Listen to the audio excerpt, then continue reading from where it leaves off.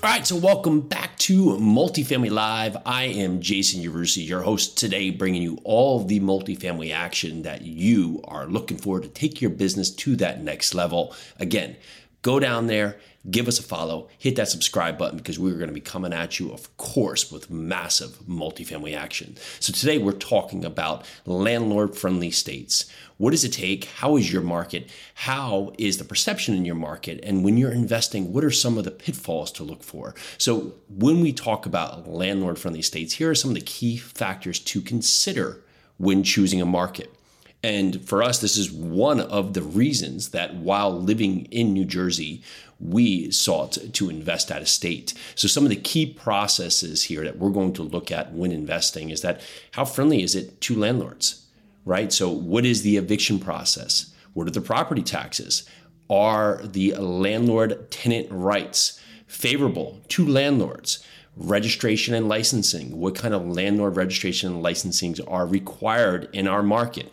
The insurance rates. How do those factors into our properties? So as we look at this, you want to have an idea now coming out of course, some of the points for COVID relief, some of the guidance that was given, keeping tenants in place. And there was a lot of tenants who needed help.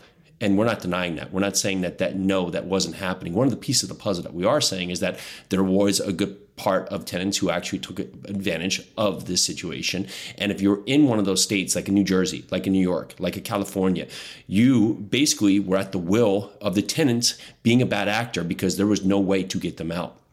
And for that, when you look forward at your next part for your properties here, what will it look like going forward?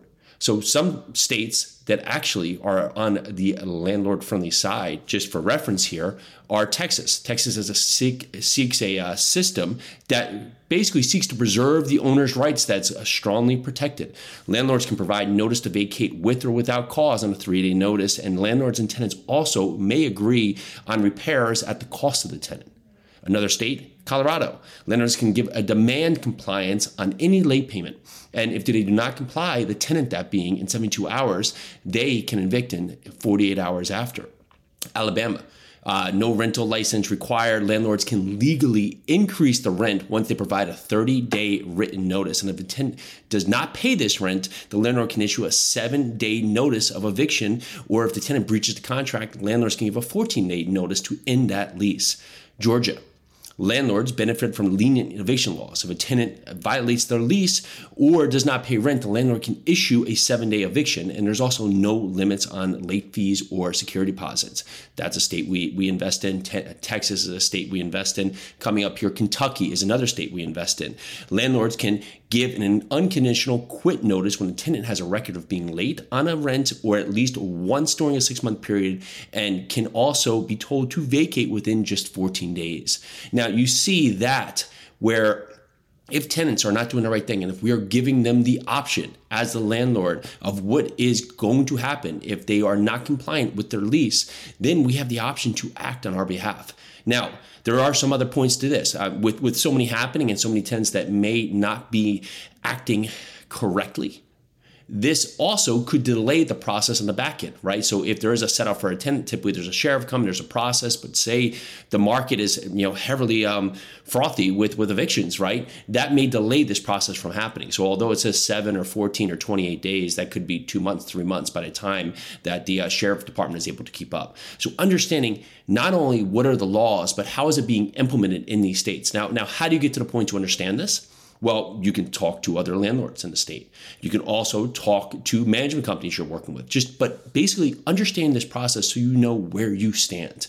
Because the one piece is having a plan and implementing that plan. And with a multifamily property, it is not immediate, right? There's leases in place. There's a long process here where it could take 6 months, it could take 12 months, 18 months, 36 months, depending on how involved your process is. And if there's things that happen outside of your control, well, that, of course, is going to dictate your property not performing to the way that you want it to.